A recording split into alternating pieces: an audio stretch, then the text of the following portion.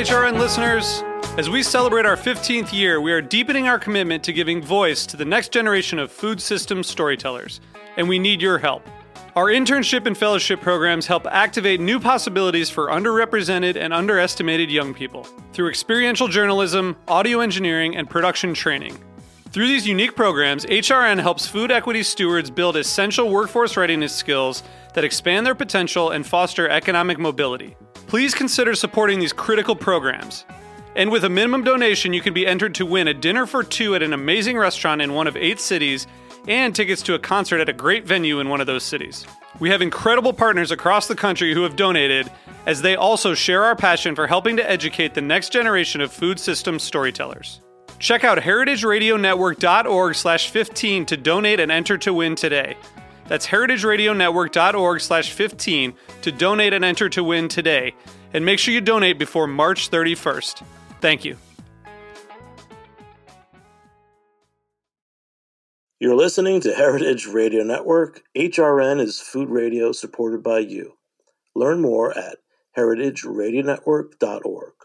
This episode is brought to you by Roberta's, home of Heritage Radio Network since 2009.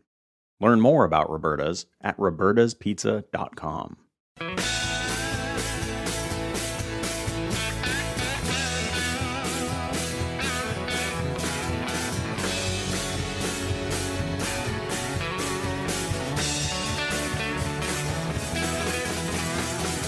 Hey, welcome to Beer Sessions Radio on Heritage Radio Network. I'm Jimmy Carbone. I'm the host. It's our 14th year with Heritage Radio Network. We're here today in the studio, the historic studio at Roberta's Pizza in Bushwick, Brooklyn. And I'm very happy to be here. My guest is working on a book about the history of New York beers, and this is quite the book, and it's still 2 years away. But we thought today was a good time to touch base. So my guest today is... Hi, I'm Carlo DeVito. I'm a wine, beers, and spirits editor. I've been doing that for about 25 years. My most recent books have been Big Whiskey, Drink the Northeast, the new single malt whiskey, and a lot of other stuff.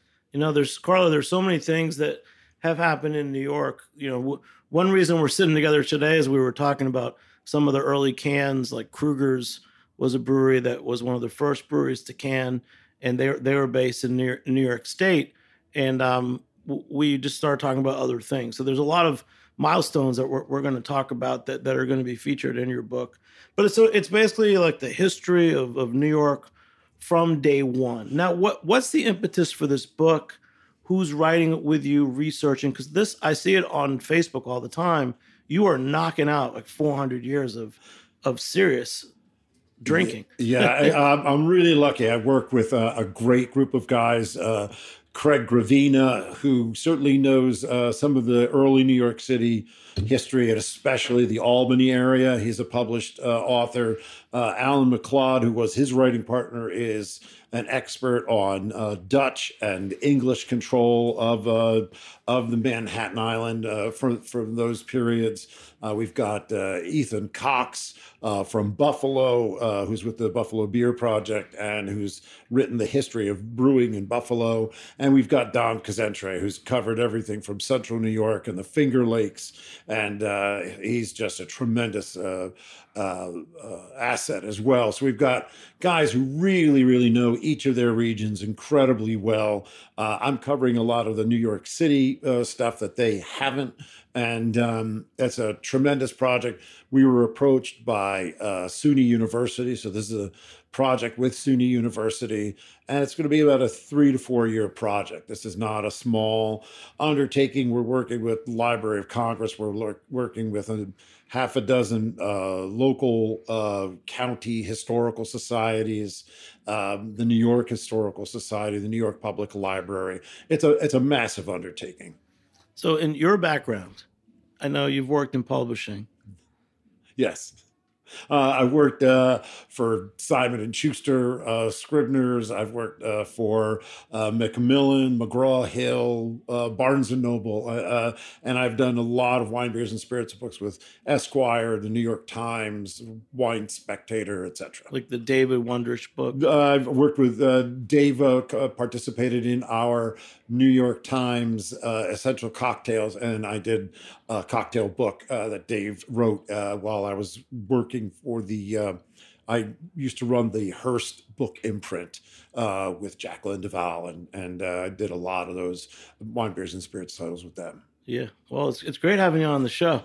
And it turns out we've known each other a long time. I think this is your first time in the studio at Roberta's with me. This is history in the making for me. This is awesome. Wow.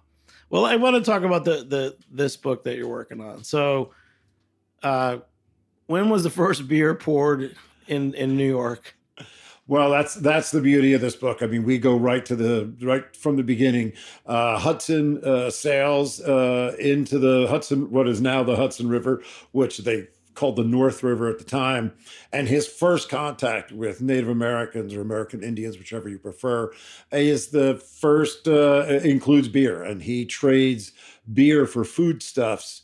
They think it's a kind of one-time event, and they come right back the next day with venison and all kinds of food, and they want more beer. And that's really the first contact includes beer.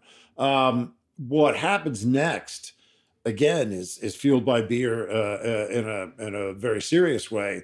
Subsequent trips from the Dutch West India Company, because the Dutch are first in New York State. There's two ships. They're both relying on trading for goods. They're bringing home pelts, etc. And the Tiger burns down to the waterline, which is one of the two ships that are slated to go back. It's now fall, and these men are desperate. So they take the timbers that were below the waterline, and the first building built in New York State is a brewery, because they've got to survive the winter. So the New York State is tied to beer right from the very beginning, from Hudson to from the Dutch building the first building, which is a brewery. The first city hall is a tavern/brewery, and the first paved street in New York City, in all of New York State, is what is now known as Stone Street, but it was the Brewers Row at the time.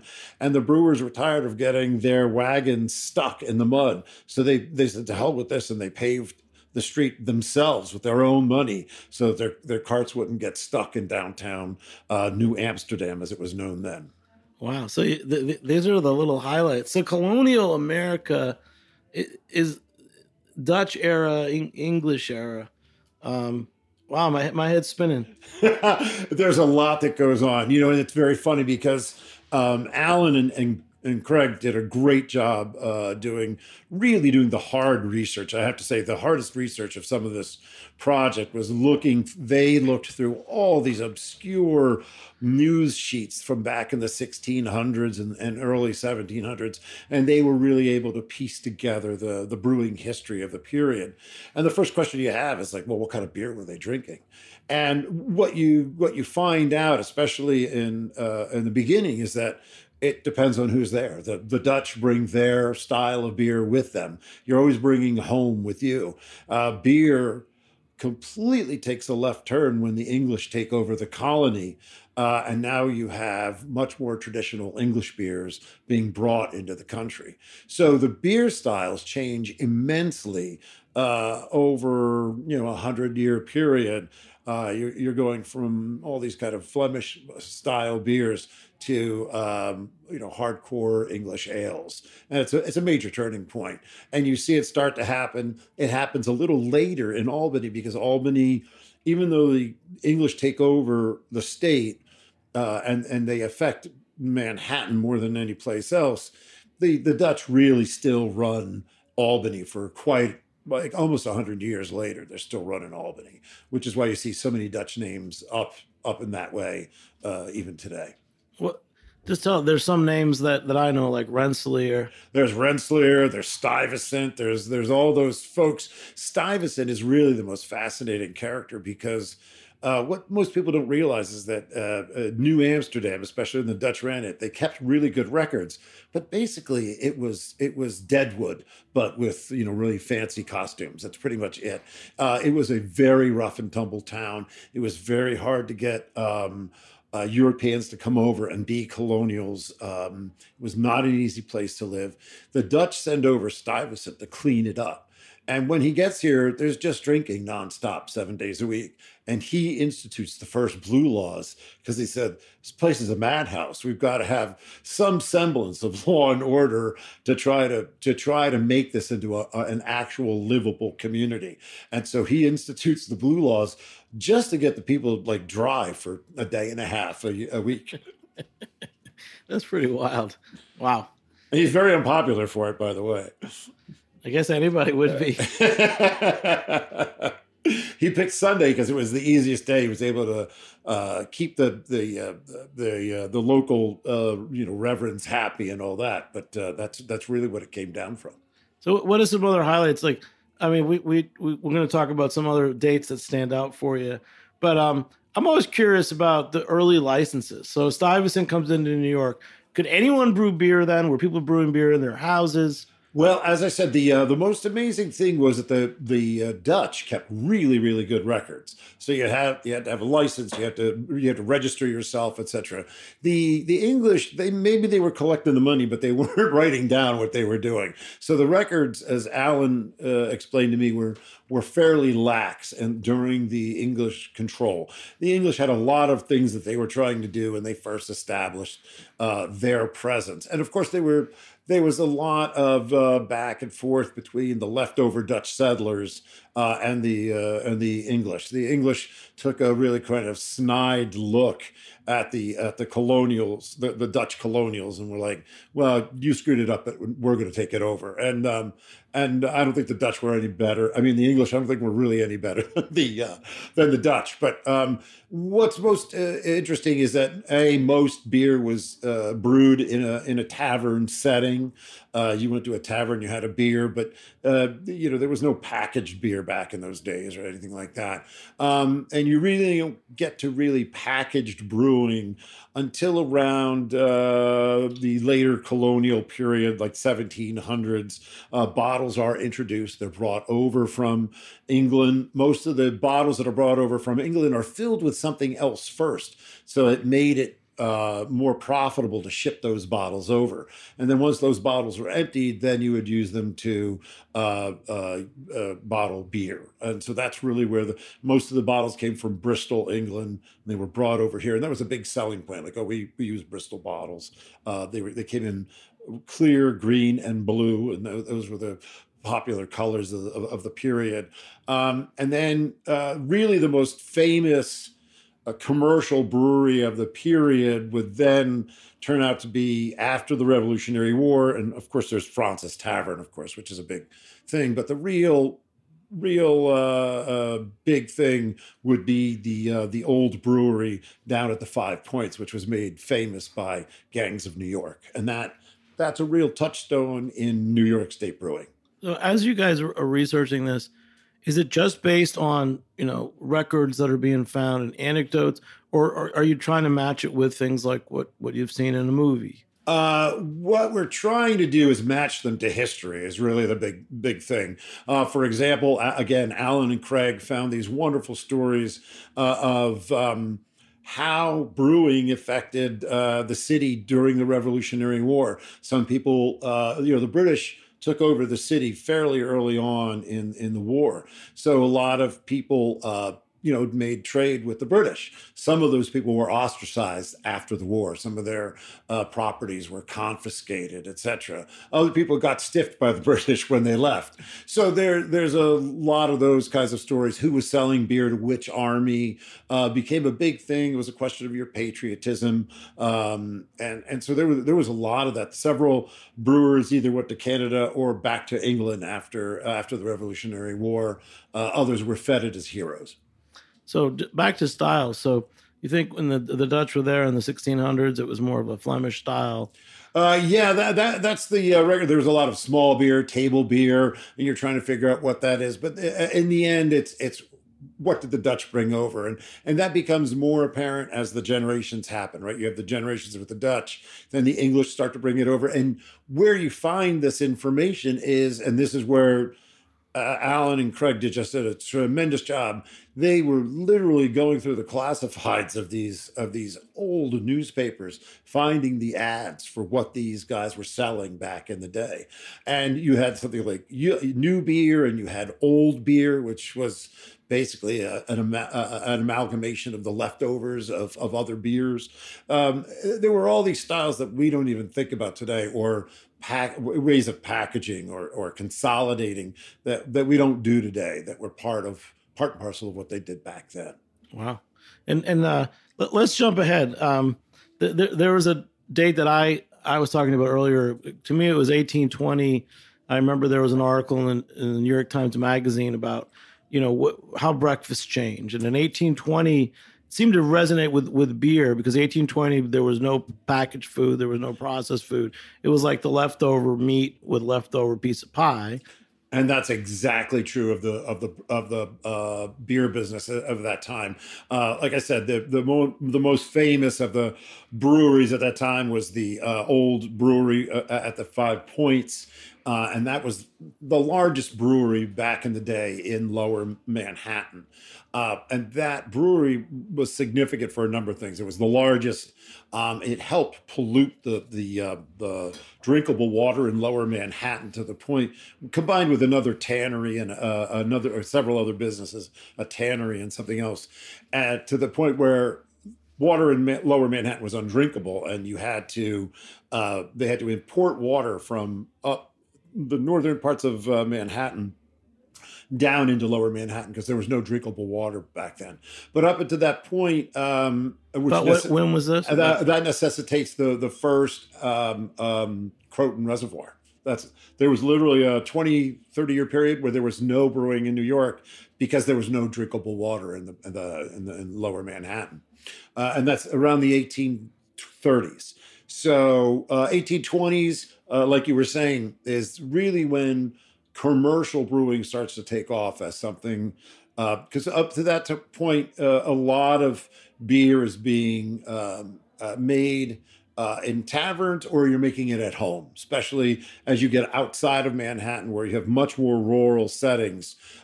Those beers are being made mostly by wives while their husbands are out hunting and gathering or doing whatever they were doing.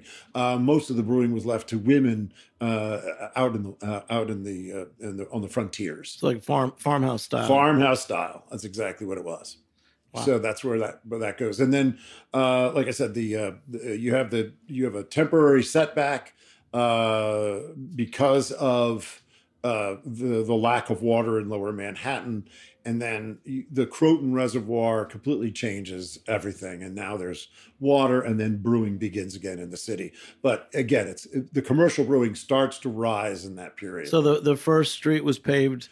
The first street for was beer. Paved. Yep. And do you think the Croton Reservoir was built for beer? Well, I don't know whether it was built for beer, but it's when it was finished, you start to see the beer industry flourish again.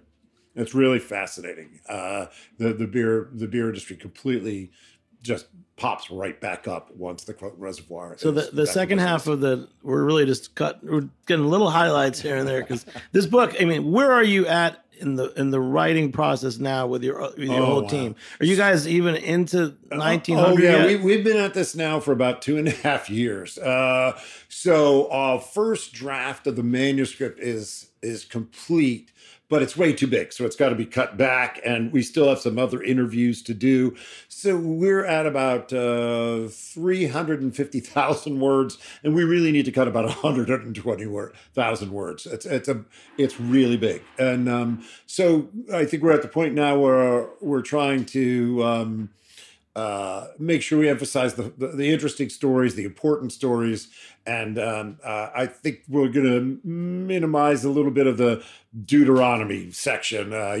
This guy begot that guy, begot that guy. It's not a history of every brewery that was ever in New York. The idea is that how were the trends in brewing affected by what was going on in the state, and vice versa?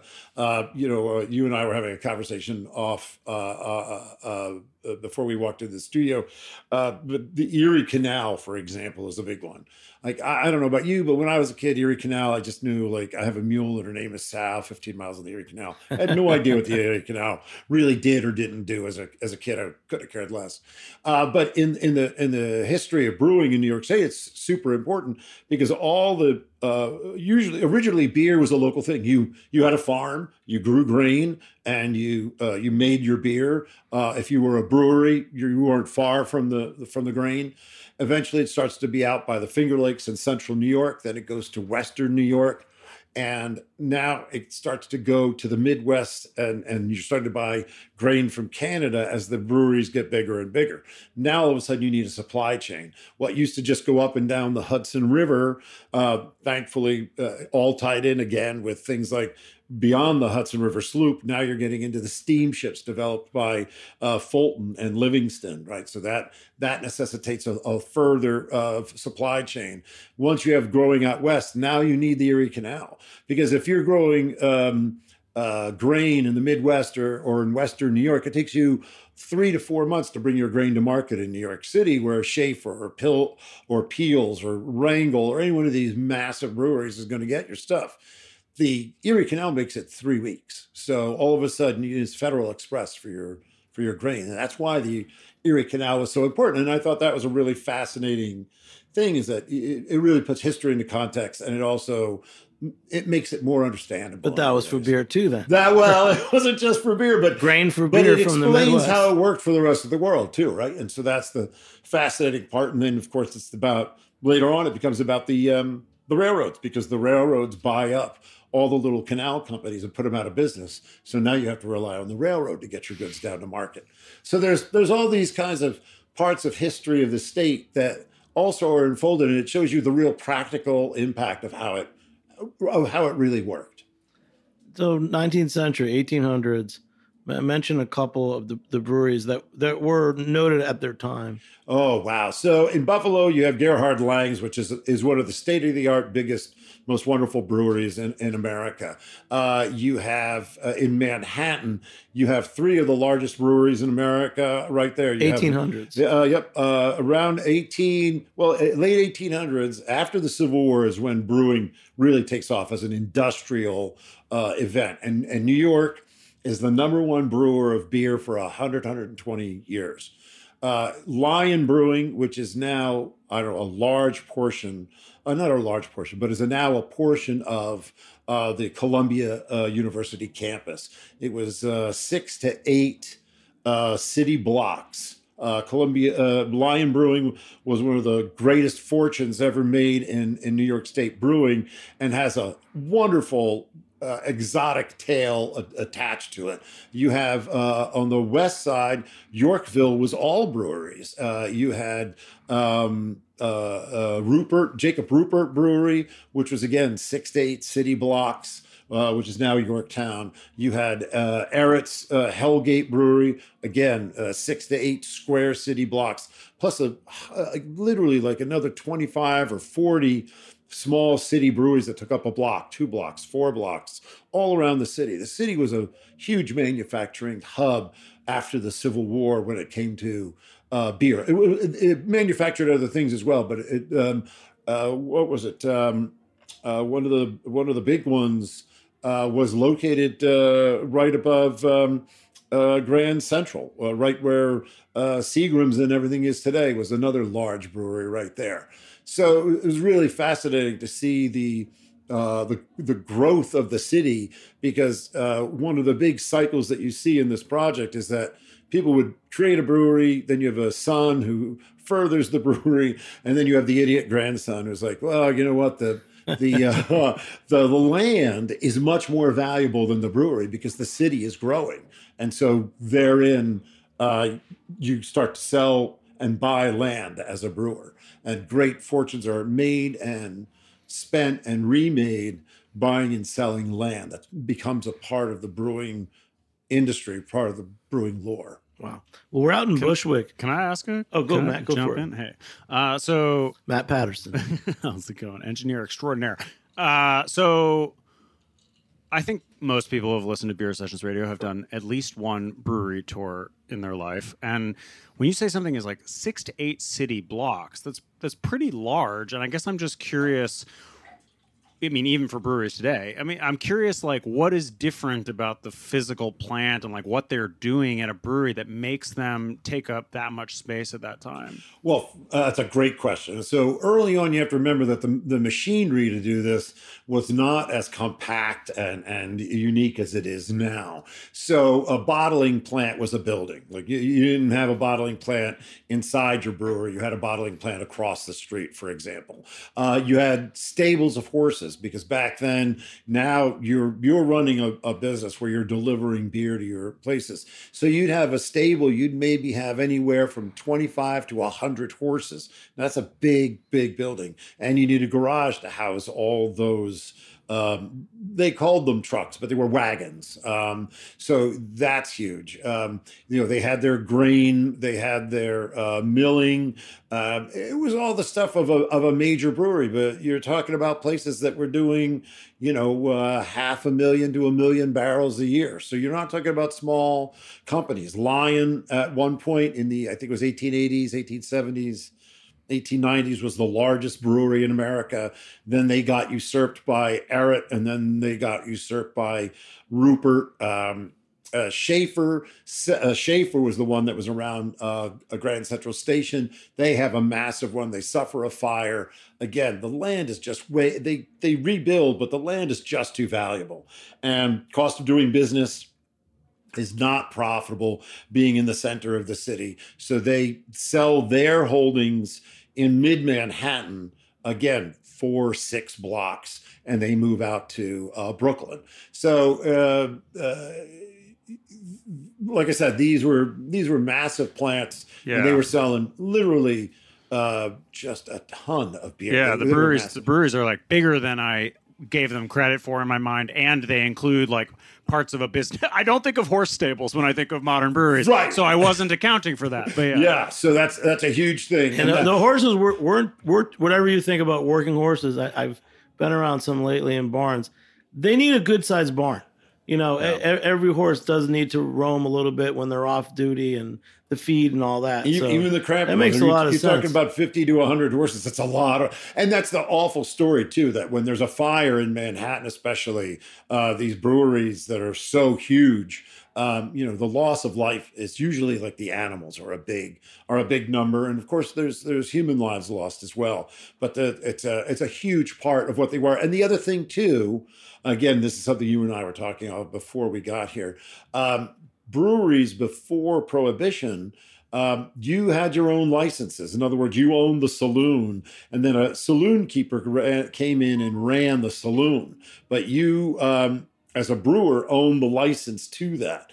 And so a lot of these places needed massive storage areas because they were storing chairs and stools and tables and all kinds of stuff as they bought and sold corner lots. And again, this is why, especially in the 1800s and early 1900s, breweries are so tied into the real estate market because they're buying and selling corner lots left and right like crazy, because all these guys go, well, see that corner? That's going to be a great bar. So we're going to buy that corner. We're going to turn it into a bar, or we're going to turn it into a bar and a hotel. And it goes on like that. And that's not just New York City. That's Albany, where beer is incredibly politicized because almost every mayor, I think there were like 6 mayors in a row that were all brewers at one point. So beer becomes a very important part of the political system in the state. So let's go to that. Same thing with campaign Buffalo. of pick a rough year.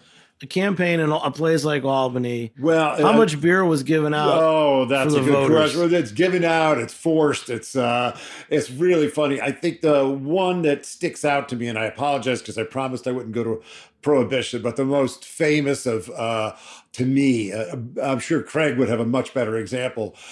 In Buffalo, 6 out of 7 years, they elected a mayor who said, to heck with prohibition, you can drink all you want. I don't care. I'm anti. And so he won 6 out of 7 elections, saying you can drink all the beer you want. We're not going to bust you for making beer or drinking beer.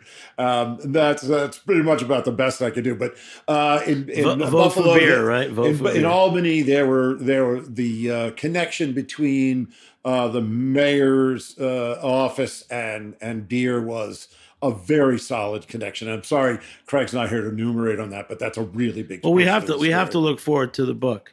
You know, and yes. it's still 2 years out. But you'll have Craig back on. And we're gonna talk about a few more things in the next year. We'll probably talk about cans and that. But I want to go back. So we get 1820.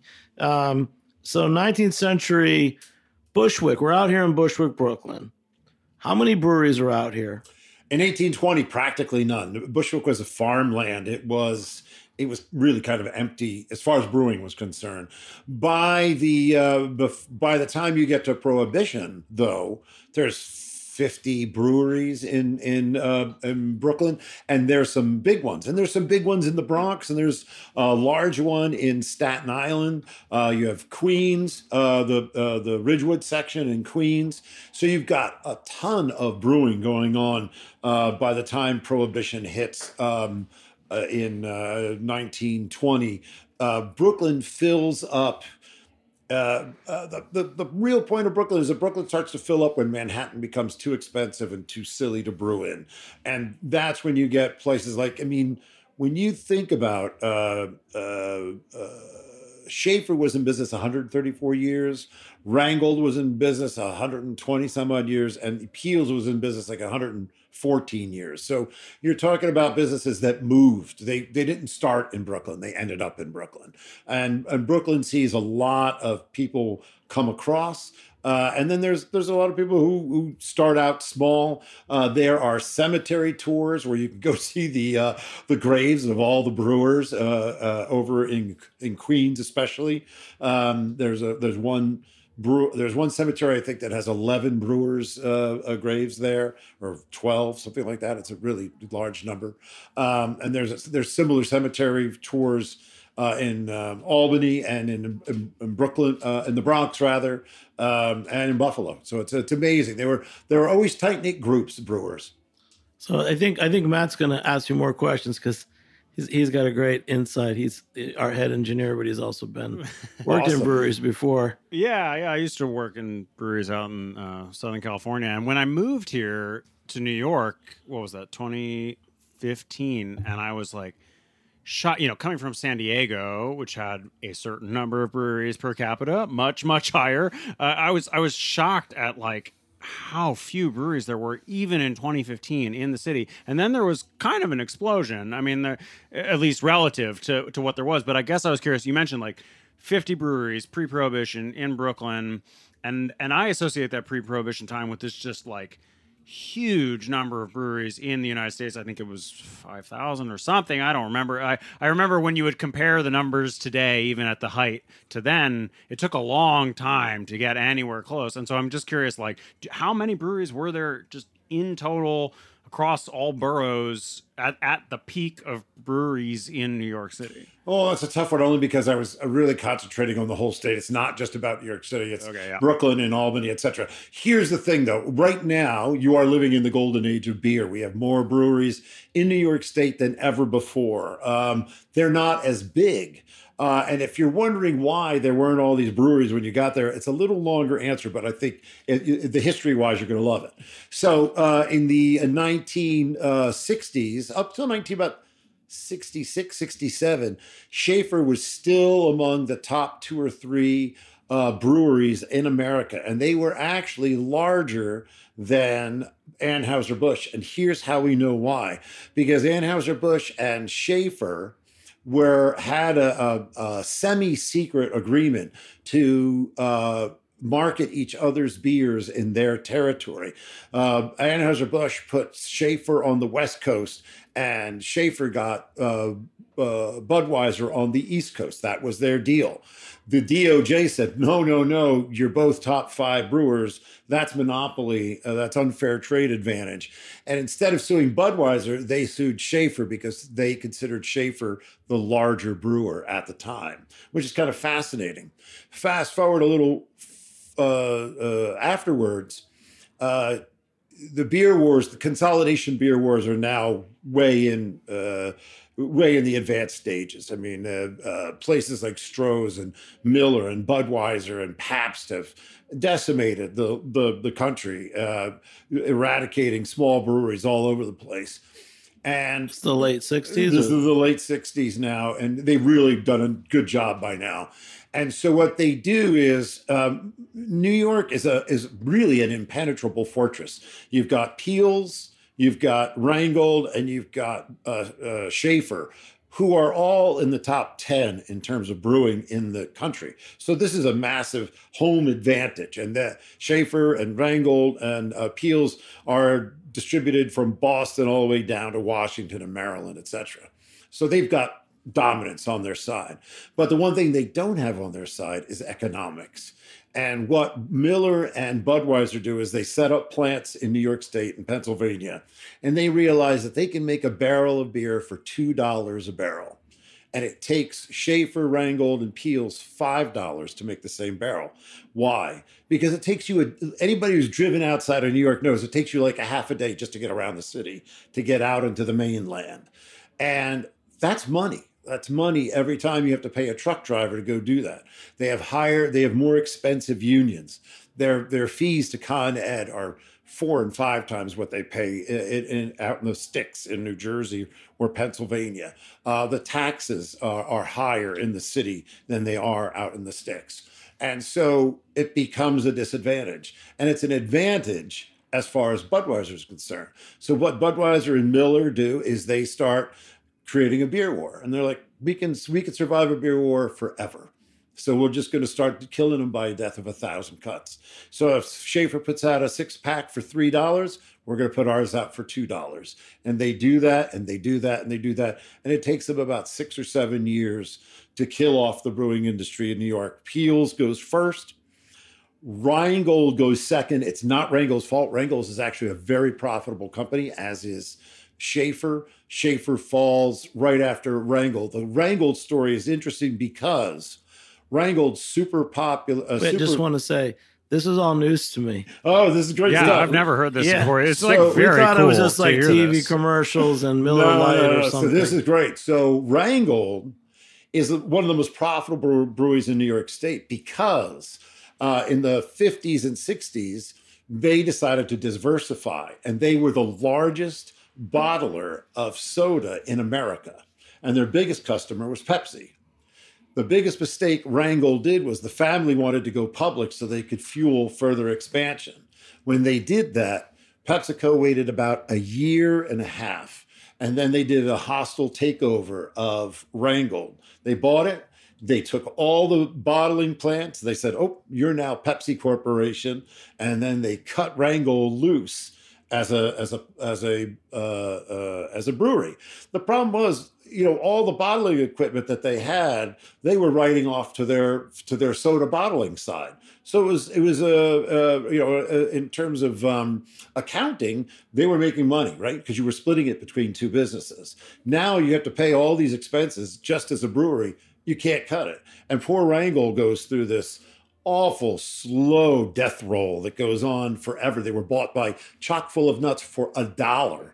And they couldn't make it work, buying it for $1. And you see Peels goes in like 73, 74. And then Rheingold almost goes out of business twice, finally dies January 76. And when Rheingold does that, Schaefer has a place they've already built an escape pod in Pennsylvania, and they give up the ghost 2 months later in Brooklyn. And New York goes from 3 of the largest breweries to none in a 3-year period. Okay, let's just go a little deeper on this one. Having studied this, and you're writing about it in the book, this makes me think about how important is a brewery a large brewery with its headquarters in a city, how important is that to the city? Oh, because the loss of those breweries must have had you were talking, reverberations. these were major stories that were, if you read like the New York Times or you go back to the Wall Street Journal in those moments, these were front page headline stories. So this Schaefer alone this was is 2,700 bigger than the Brooklyn Dodgers moving out. Oh, much bigger. Wrangell and Schaefer are like 2,500 to 3,000 workers each.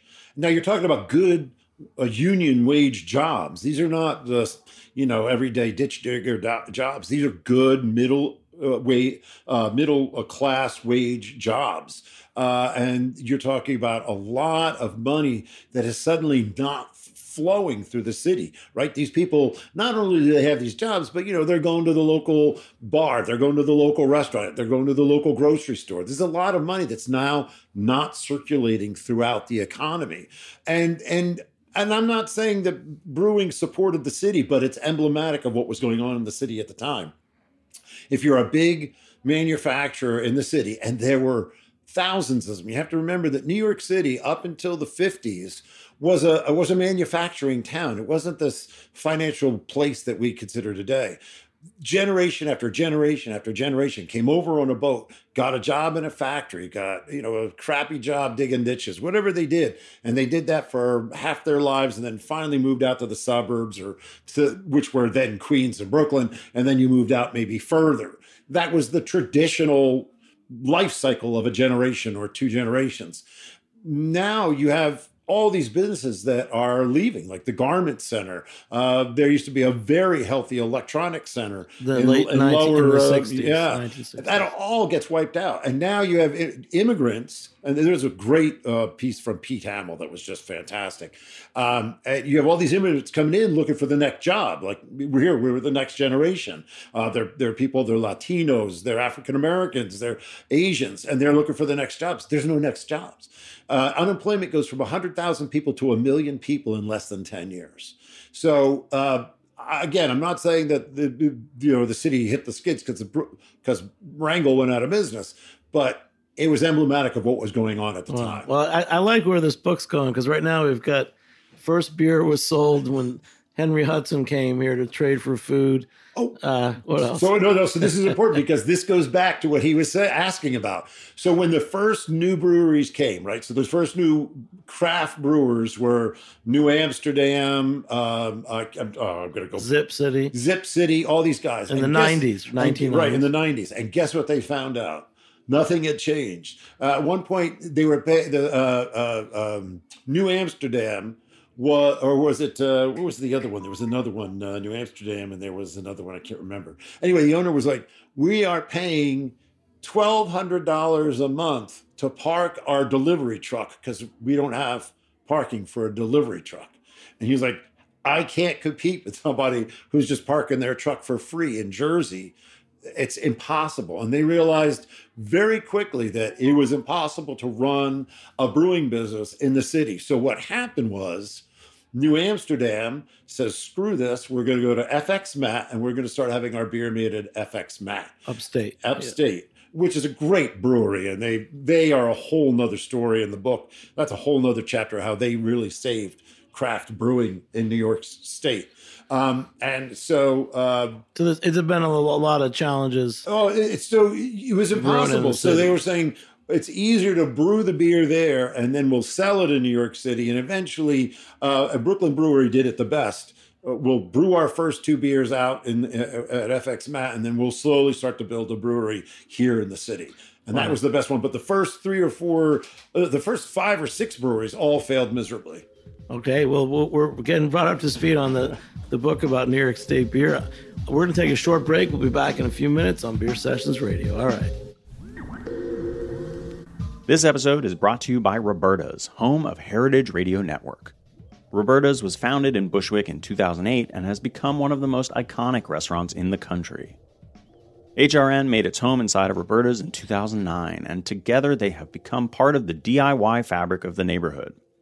Roberta's is open for lunch and dinners 7 days a week and serves much more than just the famous wood-fired pizzas.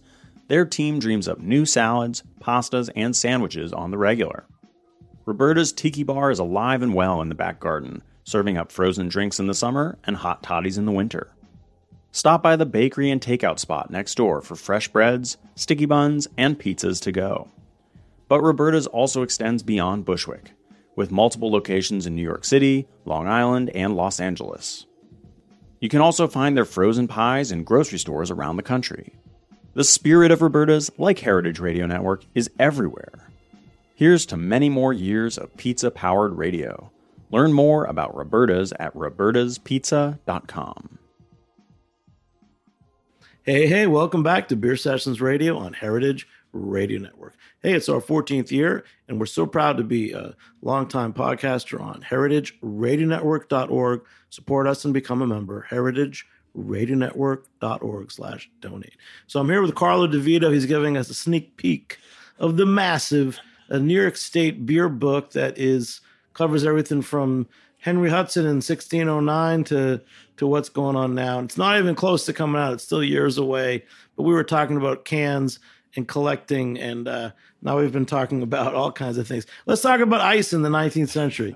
How did you keep things cold? You needed ice for beer? Well, so the question is, why do you need ice for beer? That's a whole different question.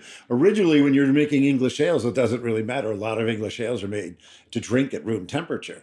Now you have the influx of the Scottish and the Germans, and now all of a sudden Pilsner becomes the hot new beer. And you have to understand too, it's like 1840s, 1840s, very good, 1840s, and then especially after the Civil War, there's just a massive boom of how Pilsner just completely takes over the country, and it's a really fascinating thing. You see, New York laws are brutal because now you have this. And I'm not saying it in a pejorative sense, but you have this Anglo-Protestant group, and they do not want the Irish and the German. For all the stories for each immigrant wave that comes over, they literally would enact beer laws that would negatively impact German brewers and German beer gardens. They did everything they could to try to close German beer gardens and things like that. So it was really, really fascinating. But of course, Pilsner you need ice, you need cold. And so, first you start digging vaults, etc., which is not all that uncommon for other beer styles, but it becomes a bigger and bigger thing. And ice now becomes a real issue. And the other part is that the world has discovered the ice box, more or less, right? The ice box has now become something that's in almost every home or in many homes. And so how do you keep things cold? So the largest growing region for ice, as it were, was the Hudson Valley. The three largest ice growing cities were Coxsackie, Catskill, Athens, and Hudson. Those were the big four way up toward the top. And there was another one mid Hudson Valley. I can't remember the name. I apologize. And so this became $1 billion industry. It was $1 billion back in the day, just to give you an idea of how big this industry really was. And there were two main companies, the National Ice Company and the American Ice Company. And that's what happened in the late Victorian era.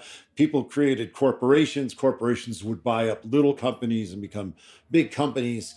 And ice was everything. You would ship down hundreds of thousands of tons of ice down the river into the city. Ice would, from there, it was used by the breweries. It was used by hotels, etc., sold to individuals for your personal ice box, and shipped out to Australia and other hot weather regions around the world. So it was a massive industry. And it's only in the late 1800s and early 1900s that machine-made ice starts to come around and breaks that down. But there was a wonderful, wonderful scandal involving, this is the fun of this book. There was a wonderful scandal that took place because of Tammany Hall.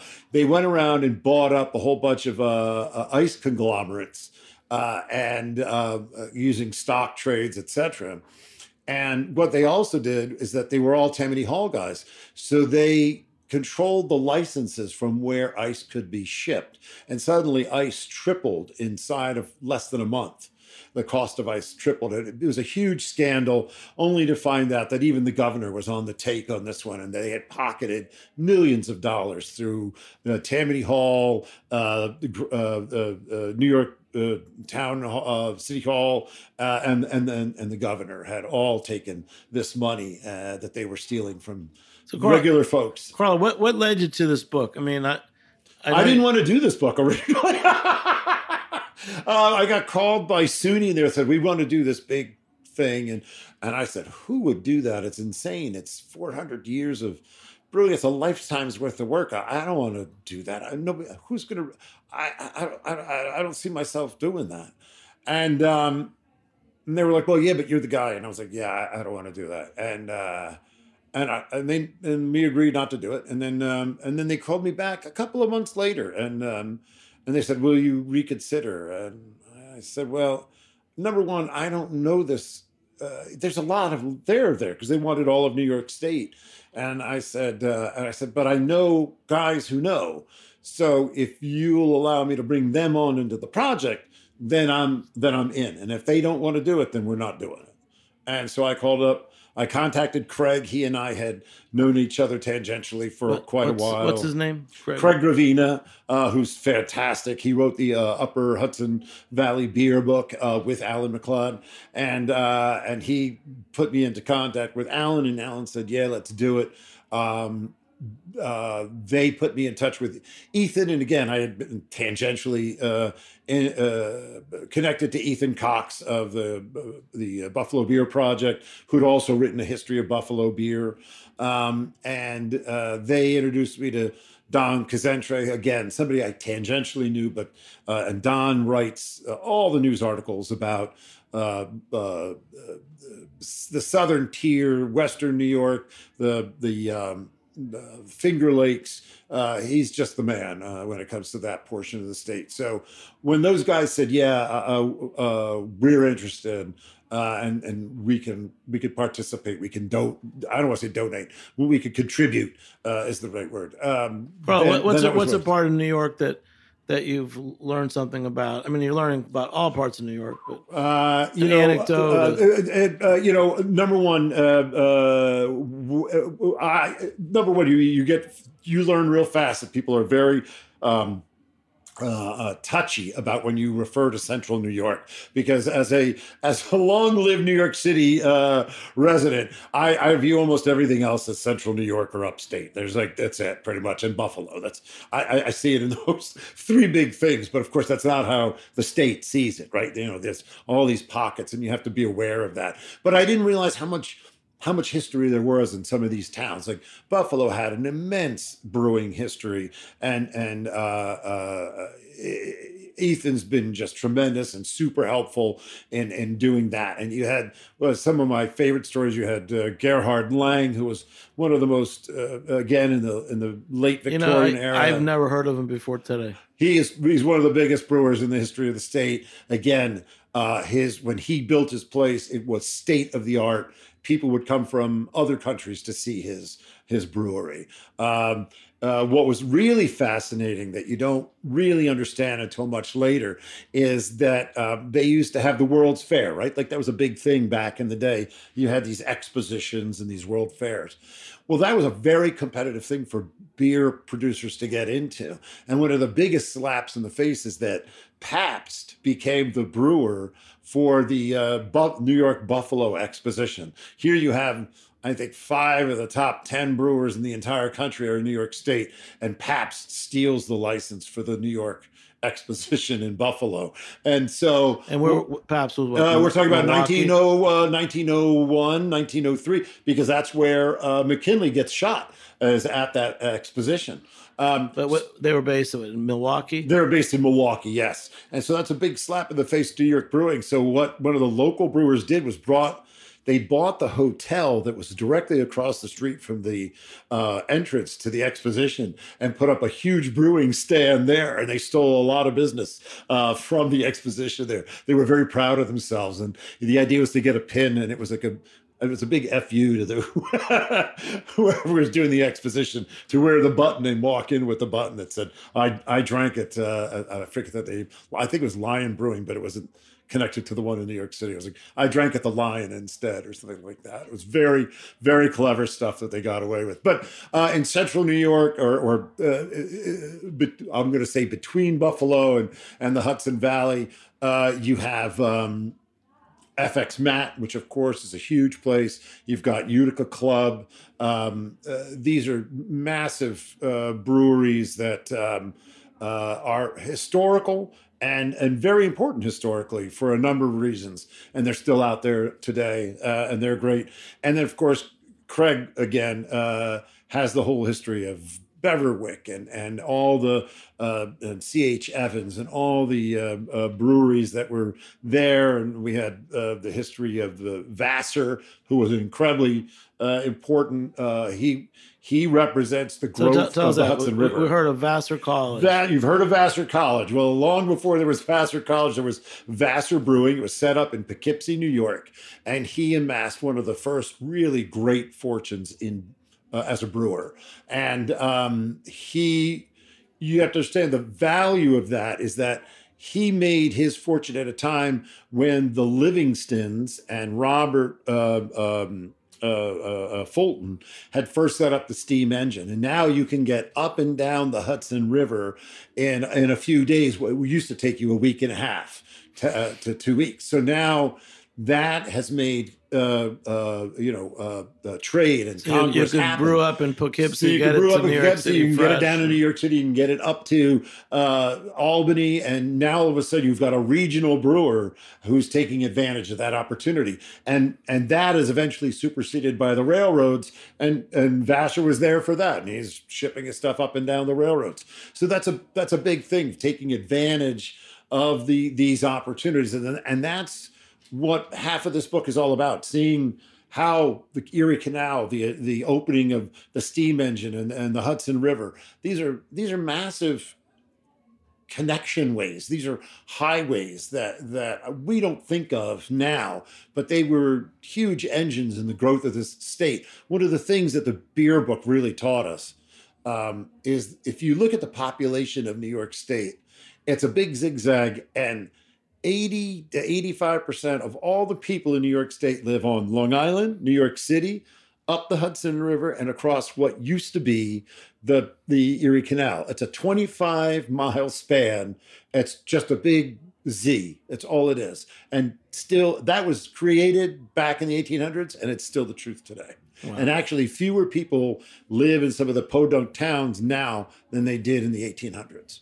Can I get one New York City question back in? Sure. So you mentioned these breweries as real estate moguls, like looking at these corner shops, opening up bars. When I think about like long time drinking establishments in New York City, my mind goes to like McFadden's or Francis Tavern. I think Francis probably predates all that. Are there any operating bars that actually like have their roots in that sort of like brewery owned system that you can go drink at today, or are they all gone? Most of them are all gone. I think the ones that you are probably familiar with are still, and they're in the book, are still there today, like McSorley's and some of the other ones you mentioned. I listed about six or listed about 6 or 7 of them in the book because that's an important part. And you're right, Francis Tavern is definitely a part of our American Revolutionary War story. And that was fun because back in those days, if you were a gentleman of means, you didn't have a wine cellar, you had a porter cellar, because English porter was a really big thing. And that was a real sign of wealth to have a porter cellar in your house. So you'd see a death notice and somebody would say they left like furniture and chairs and property and a porter cellar. It was kind of fun. But most of the ones that you could think of today are the ones that's pretty. I never thought of that. Did you, Matt?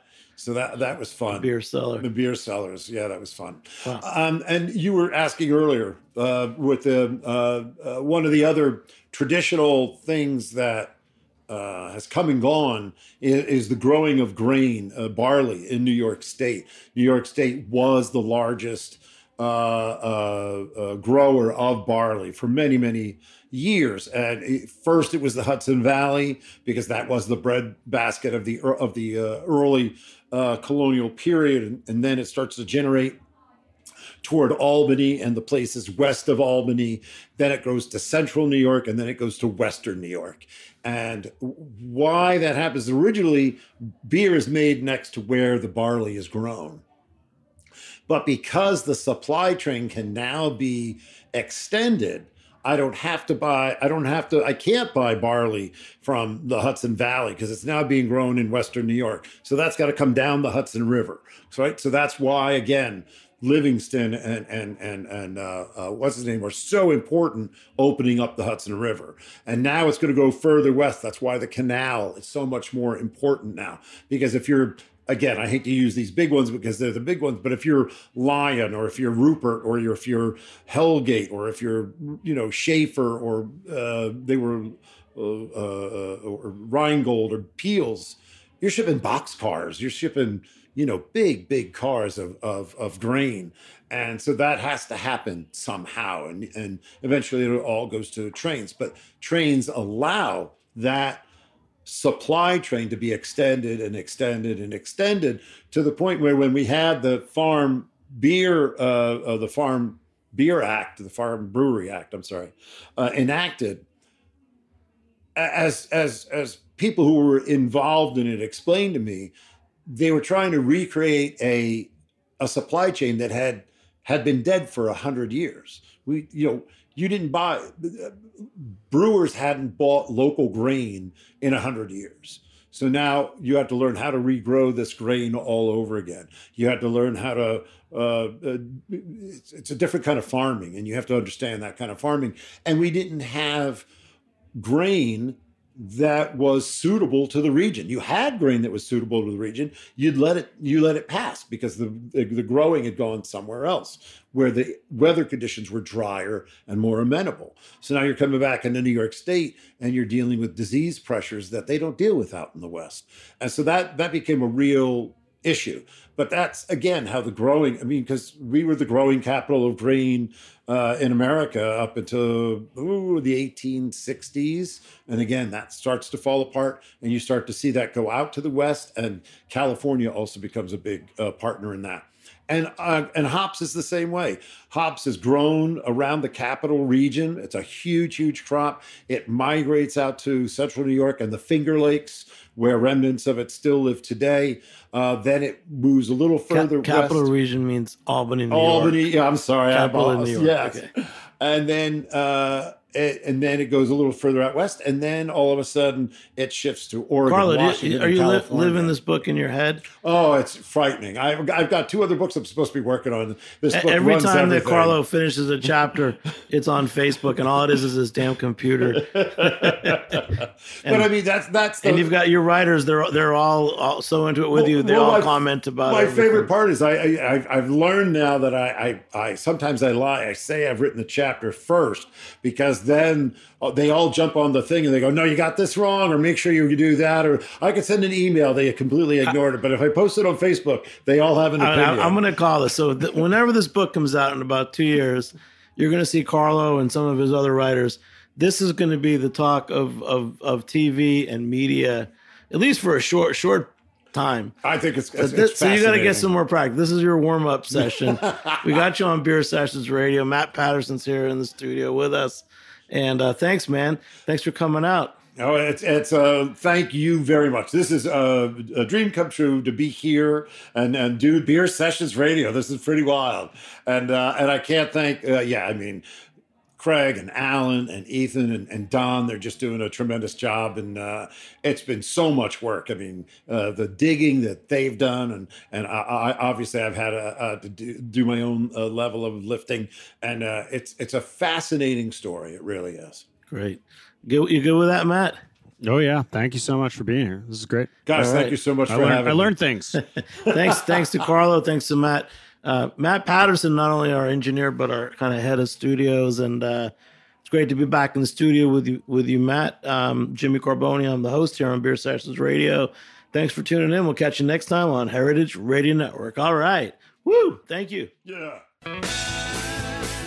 Beer Sessions Radio is powered by Simplecast. Thanks for listening to Heritage Radio Network. Food radio supported by you. Keep in touch at heritageradionetwork.org/subscribe.